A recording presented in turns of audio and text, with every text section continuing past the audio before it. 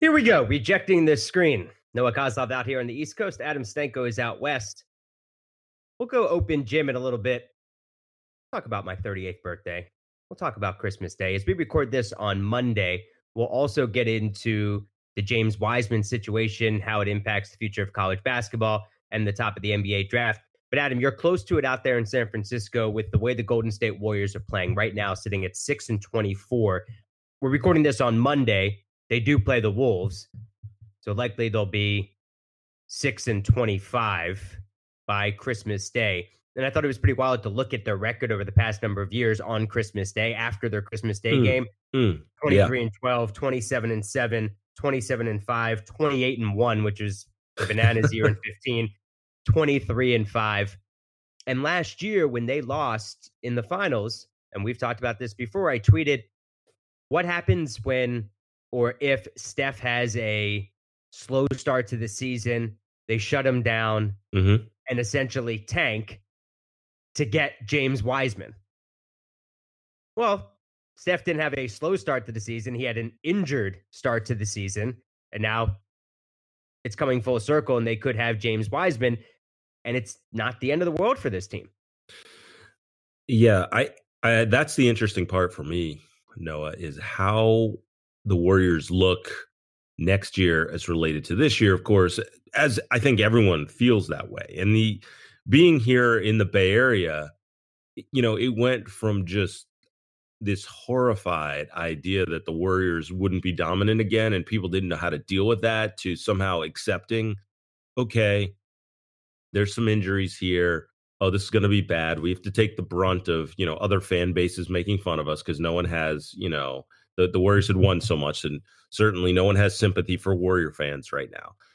And then now it's turned into this like gleefulness about, oh, wow, next year we're going to get Steph, Draymond, Klay Thompson. Remember, Draymond's going to be under contract, right? So, and then you combine that with the idea that you're going to get a top lottery pick.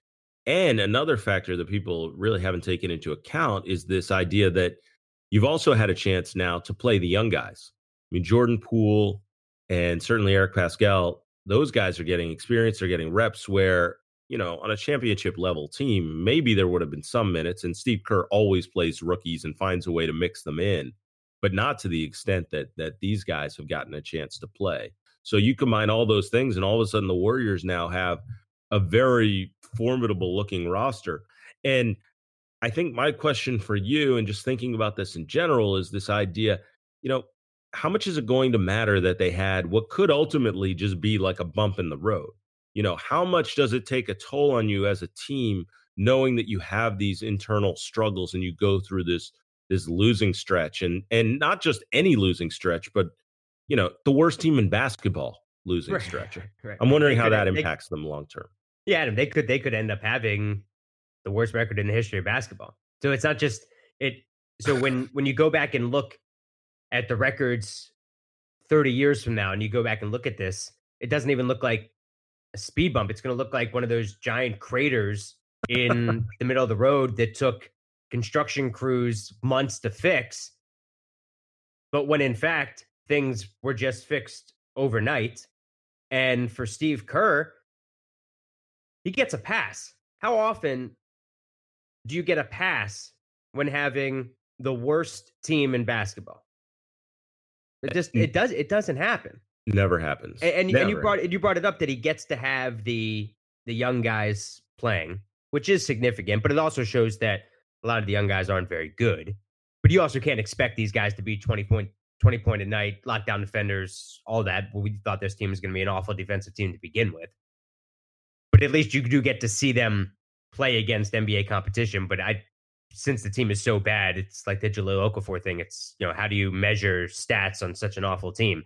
But for Steve Kerr, you get a pass. You do not. It's like with we had the question about Draymond before when the season started. How good is Draymond without those other guys? Or if one of the stars like Steph got hurt, then is this how you judge Draymond, or is how you judge Draymond when he's with all the other guys? So how do you judge Steve Kerr? And it's wild. He's going to get a pass, and I think it's okay. Yeah, and I asked one of his friends the other day, how is he taking all this? Because over the last few years, I mean, even during their successful run, he's been dealing a lot with the back injury and pain and there's just been a lot of stress, you know, on him over the last few seasons. And I know again, no one's going to have crazy sympathy for Steve Kerr, who's had a chance to win championships as a player and uh, has did great as an executive and then as a broadcaster reached the mountaintop. His buddy always says he's the Midas man. Everything he touches um turns to gold. But I think that in this scenario, it's interesting that he is relaxed and comfortable, and that tells you about where he thinks the state of the team is. And they have options in terms of their salary cap situation. Again, they did the deal, the extension with Draymond, who was going to be a coveted free agent, so that's not hanging over their head this season. Klay Thompson is signed through 2023. He starts making over $40 million in 2022. You got Steph Curry, who's going to be under contract through the 2021 season. Another guy's going to be making $40 million. D'Angelo Russell under contract 2022. And obviously that'll be the big question, what they do with D'Angelo. I think everyone expects them to try to move him in some way, although how do you do that at this point? But my thing on the guys like Pascal and Poole was just more so to say, not that they were going to win. You and I have talked at length about the idea that anyone in the NBA can put up numbers. Anybody can put up numbers if they get opportunities. That these guys are all that good. But it's the confidence part. And so to have a guy like Jordan Poole who, really needs to make shots to feel confident, having a chance to just go and be free and shoot every night. And Pascal being able to be a guy that people are talking, he's like a 16-6 guy this year, and they're talking star power and all these things and how important. I mean, he's had a wonderful rookie year. And the one thing that when he worked out, both of them actually worked out with Don McClain this offseason. And Don had said to me, he's going to end up in the league. I mean, people weren't even talking about him being drafted at first or late second. And Don said he'll get in the league because he knows how to play. He's a great locker room guy. He's athletic. He's tough. And you can just plug him in right away on your front line. And, he handles it. And, he's not going to hurt you. You can play him right away on your front line, and he's going to help you, give you front line help, any team in the league. So now to have that plus the confidence of playing a year as the man, I don't know that he'll score 16 again for the rest of his career. That might not happen. But having those guys in the rotation certainly is something that Kerr will appreciate. All right, coming up later, when it comes to the Warriors, they've got the Rockets on Christmas Day. I wonder if James Harden tries to go for 100. That's on Christmas Day coming up in Open Gym. Coming up next, speaking of the Warriors, maybe James Wiseman is a member of that Golden State Warriors team next year.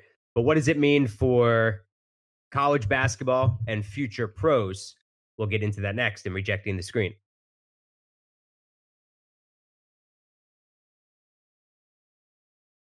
All right, back here, Rejecting the Screen. Noah Kozlov, Adam Stanko, just two plugged in dudes talking hoops. James Wiseman decides to stop playing college basketball during the 12-game suspension. Mm-hmm. And everybody can go back and read the story. Penny Hardaway, who was considered a booster at the time, soon to be the head coach at Memphis. He was the head coach at Memphis East High School. Moved James Wiseman's family, paid the $11,500 moving fee to move them a few hours. Seems like a lot of money just to move someone a few hours. But either way, moved them a few hours to have Wiseman play high school basketball at Memphis East for Penny Hardaway. I was listening to Gary Parrish on the Eye on College Basketball podcast. And I think, and Gary's as plugged in as it gets. And also he lives in Memphis and hosts a radio show in Memphis. Right. And he said that Wiseman's family was told that this was no big deal, that nothing was going to happen. So they took Penny's word for it after the money. They took Penny's word for it that he wasn't going to get suspended. And then he got suspended. And then I think that could impact how Penny gets players in the future if simply ended up lying to the kid for all intents and purposes. But also, Gary said that Wiseman's teammates were really pissed. I mean, here's a Memphis team that has hopes of going to the Final Four and playing for a national championship. So as we do rejecting the screen, the popular thought is, oh, good for the kid, good for the kid, good for the kid. What about all the other kids that are now pissed at their teammate for leading them down a path where they actually thought, well, yeah, he's going to come back and we're going to keep playing, but now it's a different story. Great breakdown by, as you talk about, Gary Parrish and Matt Norlander, and the parallel that was drawn during that podcast was of Zion Williamson, who everyone thought was going to, I shouldn't say everyone, but there was a substantial group of people out there who believed that Zion was never going to play college basketball after the injury. Why would he? Why would he risk it? And then, of course, he returns, and well, they didn't reach the national championship. I think a lot of people gave him credit for returning to the court and playing with his teammates and all that stuff, which James Wiseman didn't do. Now, I don't necessarily have a problem with it. The point that Gary brought up, and I think is significant, is the idea that the timing was odd. And I think everyone found that to be strange because he could have chosen not to play college basketball at all and train for the NBA draft, which is something I want to get to in a minute. But that he had a choice to do instead of going to Memphis. And had he done that, he's still a top 2 pick. I don't think anything changes based upon his play in college this year. So that's part one. And then part two, he could have also chosen, once the NCAA decided that they were suspending him, or at least looking into the fact that he had violations. Because if you remember, it started out with, at the beginning of the season, James Wiseman is ineligible. The NCAA was going to rule him ineligible, that there were infractions there.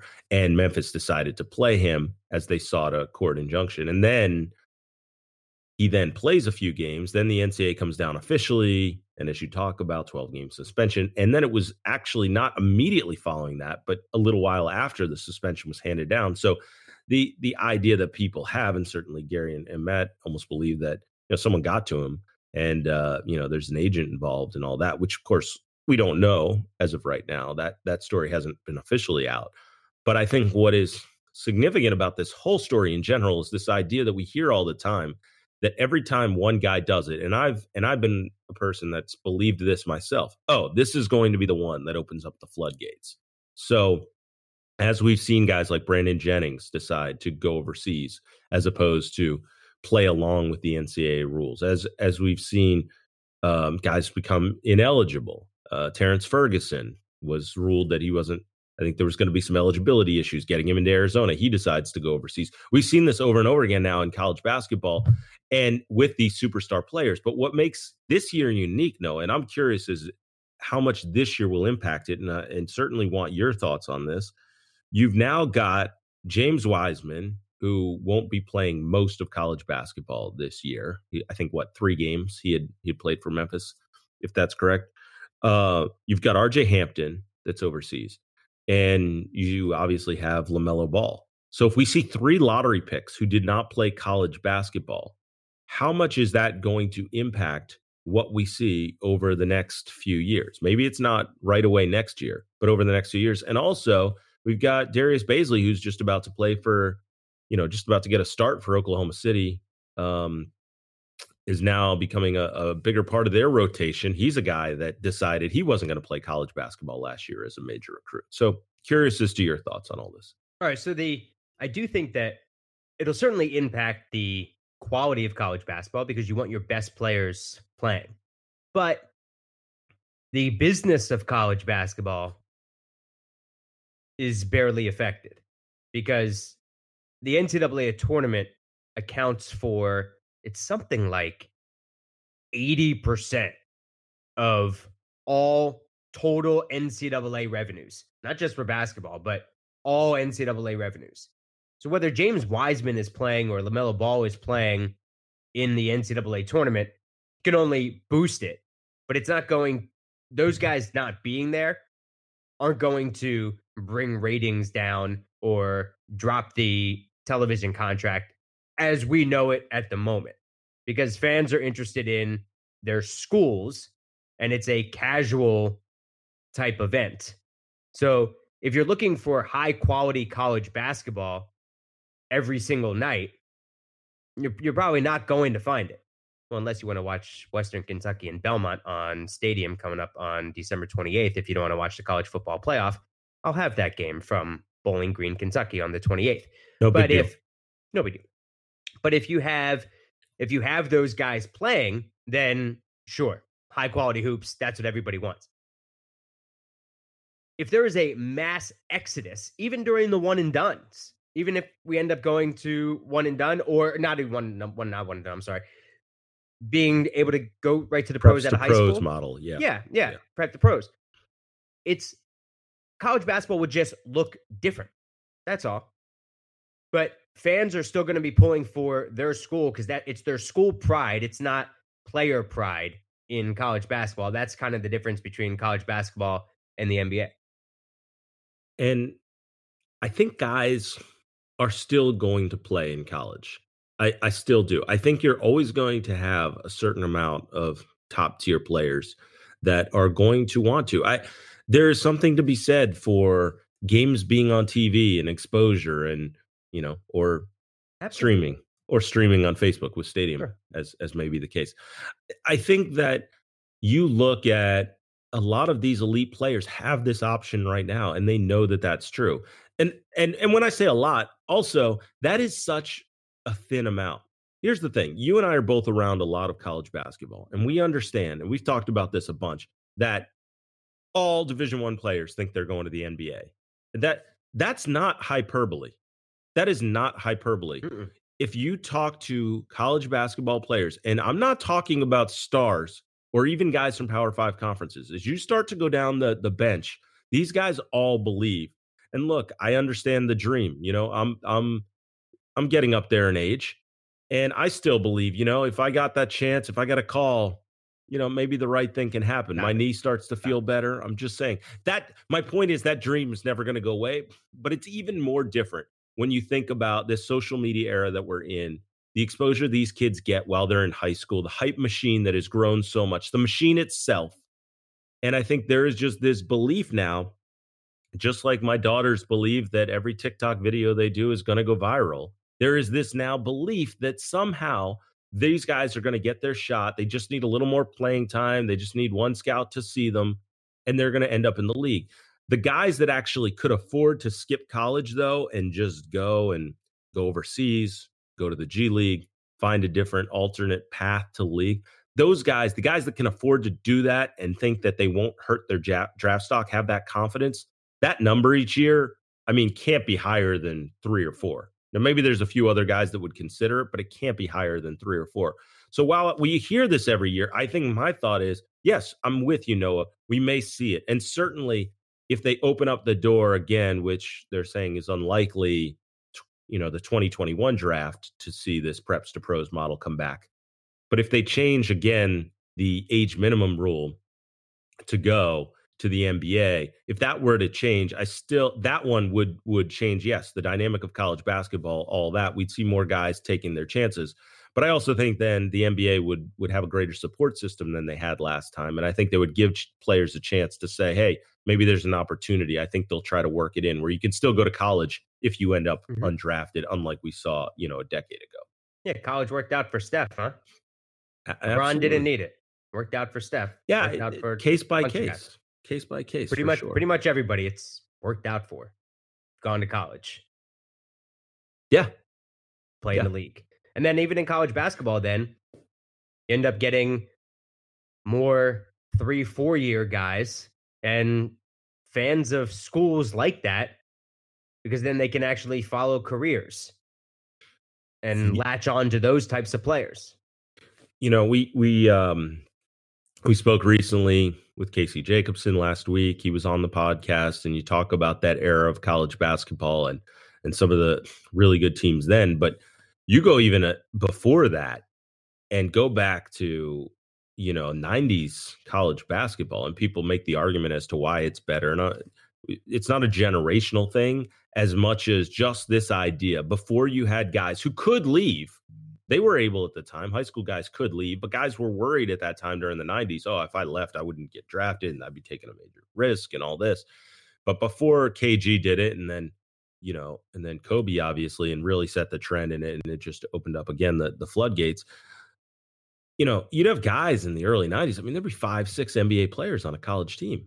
And now you look at the elite teams in college basketball, you don't know what you're getting. And a lot of times these guys might project it out as pros, but because they're so young and there's still question marks, you look right now at North Carolina struggling, wouldn't make the NCAA tournament right now. Kentucky having issues, UCLA. I mean, powerhouse schools, blue blood programs aren't what they used to be. And back in the day, you'd have a 6 seed that I'm not just talking about the elite, you'd have a 6 seed that would have 5 NBA players on its roster. That was not uncommon. All right, coming up, it's Christmas week, and we will have a podcast for you on Thursday going ISO with Coach Nick, B-Ball Breakdown. We'll ask him, what's it feel like when everybody yells at you and calls you an idiot? That's coming up on Thursday going ISO with Coach Nick, B-Ball Breakdown. Coming up next, Open Gym, what we're pumped about on Christmas Day and what I was so pumped about over the weekend. We'll roll it out here for Open Gym, Adam, on Christmas Day. Celtics, Raptors, Bucks, Sixers. Bucks, Sixers is what I'm most pumped about. Rockets, Warriors. Does Harden try to go for 100? I think he could. He could go for 80. I mean, the Warriors are horrendous, and the defense is even worse than that. But would Mike D'Antoni allow that to happen to Steve Kerr, to a Steve Kerr team? That's the question. But I think the NBA needs it, some sort of juice in that afternoon. Clippers, Lakers. As we record this now, LeBron hasn't played, so LeBron trying to get healthy for Christmas Day, a big triumphant return. I just can't imagine LeBron missing Christmas Day. No. Against the Clippers. And then the Pelicans and the Nuggets. The league's going to struggle with that one also. Because Jokic just hasn't. I mean, the Nuggets have been playing well recently. Jokic hasn't brought it all year, and he's not the star that the league needs to be able to carry that 10-30 game without Zion playing for the Pelicans. But what do you think, real quick? And so I'm most pumped about Sixers Bucks. Yep. I think it's going to be a bloodbath. What do you think about the possibility of a Harden 70 on Christmas Day? I was going to ask you I'm trying to think about what the number looks like if everything goes right and James Harden just has one of those nights and the Rockets just say, let's go for it. They don't sit him out the fourth. He's healthy. He's got energy. His teammates around him. And look, Harden's going to take his shots anyway. I mean, that's going to happen. But if all of a sudden the threes are falling and he's getting to the line, which is going to happen, what is the max number that Harden could get against the Warriors? And you're right. I mean, I absolutely think it is 80 is within reach. I have no doubt about that. And that it sounds absurd. Christmas Day, right after Giannis plays against Joel Embiid, two of the other MVP candidates. Giannis right now is the MVP, and it's the perfect opportunity for Harden on Christmas Day with the national audience, and folks decide that the NBA starts on Christmas Day. I think the Kobe 81 is within his sights. Yeah, because for the modern era player, the other part is that 81 is really the record, if you think about it. Mm-hmm. Because no one's touching Wilt. No one's touching Wilt, even James Harden. I don't think we're going to reach 100 in our lifetimes, at least. And so because of that, people look at the benchmark as being Kobe's 81 against the Raptors. And the only thing I think that could hold this back, I mean, if you're James Harden, you have to be licking your chops. And this idea that you could do this, the only thing that could be holding you back is you saw what happened. We talked about how big Thursday nights, last week's games on Thursday were. And the Rockets play the Clippers, and they get this monster contribution from Russ Westbrook, who it looked like his best performance of the year. And in large part, not because Russ was just otherworldly, but because Russ had opportunities on offense, which he really hasn't had this year. He was taking a lot of shots and really involved, and there was some deferring to Russ, which we really haven't seen as much from Harden this year. Harden's been more of a scorer than a facilitator. even though his passing, his assist numbers have been good. I think that D'Antoni has to be questioning, and Russ now has to be questioning, if we are going to have success against some of the big guns in the league, are we really going to make an effort to get Westbrook more involved on the offensive end, which also could translate defense. I mean, their issues have been on the defensive end, not offensively. But anyway, that's my wonder, is that any Harden crazy scoring numbers, will they be held back because now the Rockets are trying to focus on getting Westbrook more involved in the offense? Yeah, but it's against the Warriors, so I don't think they really need it. So, yeah, then you're probably right. I agree that they don't need it for sure. So over the weekend, I turned 38. Yeah, happy birthday, Noah. Thank you. No big deal. Yeah, no big deal. 38 on Sunday, and I've been battling this cold for like a week and a half. I was in Boston for a day last week, and I was feeling a little bit better before I went to Boston. Hit Boston, and it was like 5 below. You couldn't even be outside, couldn't breathe. Came home, and I was wiped. I felt awful. But my daughter, Eden, who's 5, it said for my birthday, she wanted to start a tradition that a day near my birthday, that it would be just the two of us all day. Since I'm gone a lot during college football season, calling games, college hoop season, calling games. And so it'd be nice just to have the day, the two of us. So that's what we planned on Saturday. Battling a little bit of a cold, but there was nothing that was going to keep me away from having this day with Eden. So we woke up in the morning. Sorry, honey, I've got to cancel. Yeah, right. No chance. You hear this cough? Sorry. No chance. So we went to gymnastics together, which was nice. Then we went out to lunch next door. And then I think she had chocolate chip pancakes. And I think she enjoyed my my omelet with feta cheese and spinach even a little bit better, because she kept asking for, which is one of her favorite things, but she kept asking for more of that. Then we went to the MoMA, the Museum of Modern Art, just reopened. So we went there and had a nice time. But she was asking me a lot, like, what does this mean? What does this mean? Certain art at the MoMA. And I said, Eden, I don't know. Like, I can't figure out why this blue canvas that says that is an interpretation of the sky, why that is art. I don't know. I mean, it's blue. I don't know. Or like this red canvas with a white line down the middle, what that represents. I don't know. Like, you put another line across, then it's Switzerland flag. I don't know. But this banana over here. But this banana, I totally understand. Right. I get that one. I get that one. And then came home, showered, and went out to dinner. She had asked, she loves seafood, and she asked if we could go out for oysters. Again, 5. So we got all dressed up. She wanted me to wear a jacket and tie, and she had a dress on. That's adorable. And the two of us went out. To dinner. We sat there. We had 2 dozen oysters together. She had a full dozen herself, and she doesn't dip it in anything. Just like a little bit of lemon juice, and then sucks it right off the shell. And then we shared a few other things. And then and she had a purse with her, and she never carries a purse with her. And when the waitress came and asked if we wanted dessert, she said, "No, thanks. I'll just take the bill." And I looked at her, and she smiled and came over to me, and she said, "Dad, I have money to pay for dinner. Mom gave me money."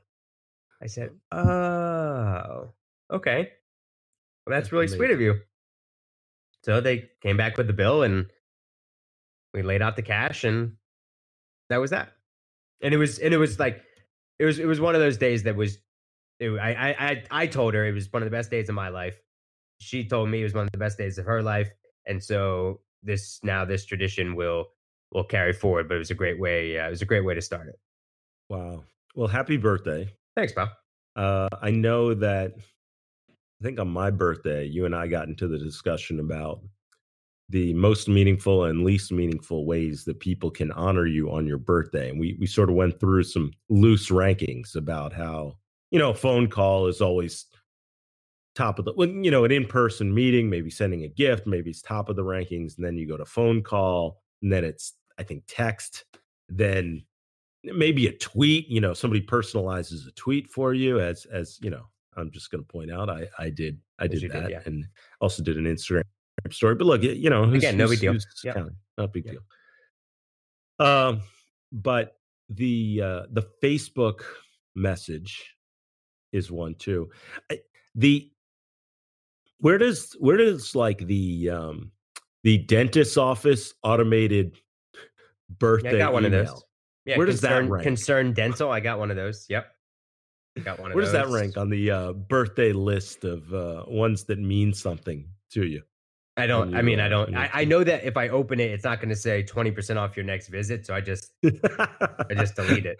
I don't even free braces for your daughter. Don't even take the time to open it. I'm glad that you had a great birthday, and that's the sneaking the cash to the daughter is a great move. Yeah, it was great. Marissa won that one, I think. Oh, that's for sure. It's a good. And job. also, that's a good. And job. also, Marissa won the day for herself because she had the day to herself. It only cost her whatever dinner costs. So right, exactly. That's perfect. Yeah, but they woke me up with they made muffins in the morning, and they woke me up with those, and it was really nice. It's awesome. Nice. Well, I wish you a very happy birthday, and thanks, pal. Appreciate your friendship and certainly getting the opportunity to co-host this pod. I don't really have much for Open Gym other than what I'm pumped about this week. You mentioned obviously the NBA slate, which is going to be awesome. Hopefully LeBron plays. I have no doubt that he will. For me, NBA draft wise, as we've gotten into the tradition of doing, December 30th, Seton Hall, DePaul for NBA draft folks. Miles Powell, who is such an interesting prospect, probably won't play. He was injured, and the talk is now that he won't play in that game.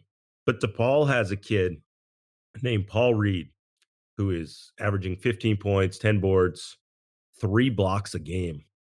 He's skinny, he's long, he's explosive, almost has a Darius Miles body from back when he played, if we want to talk some old school stuff. He can make threes, shot needs some work, but Paul Reed is explosive and really is having a phenomenal year. His improvement over the course of his college career has been incredible, and now he's being looked at as a draft pick. He's a kid who could end up as a first rounder as his game continues to develop.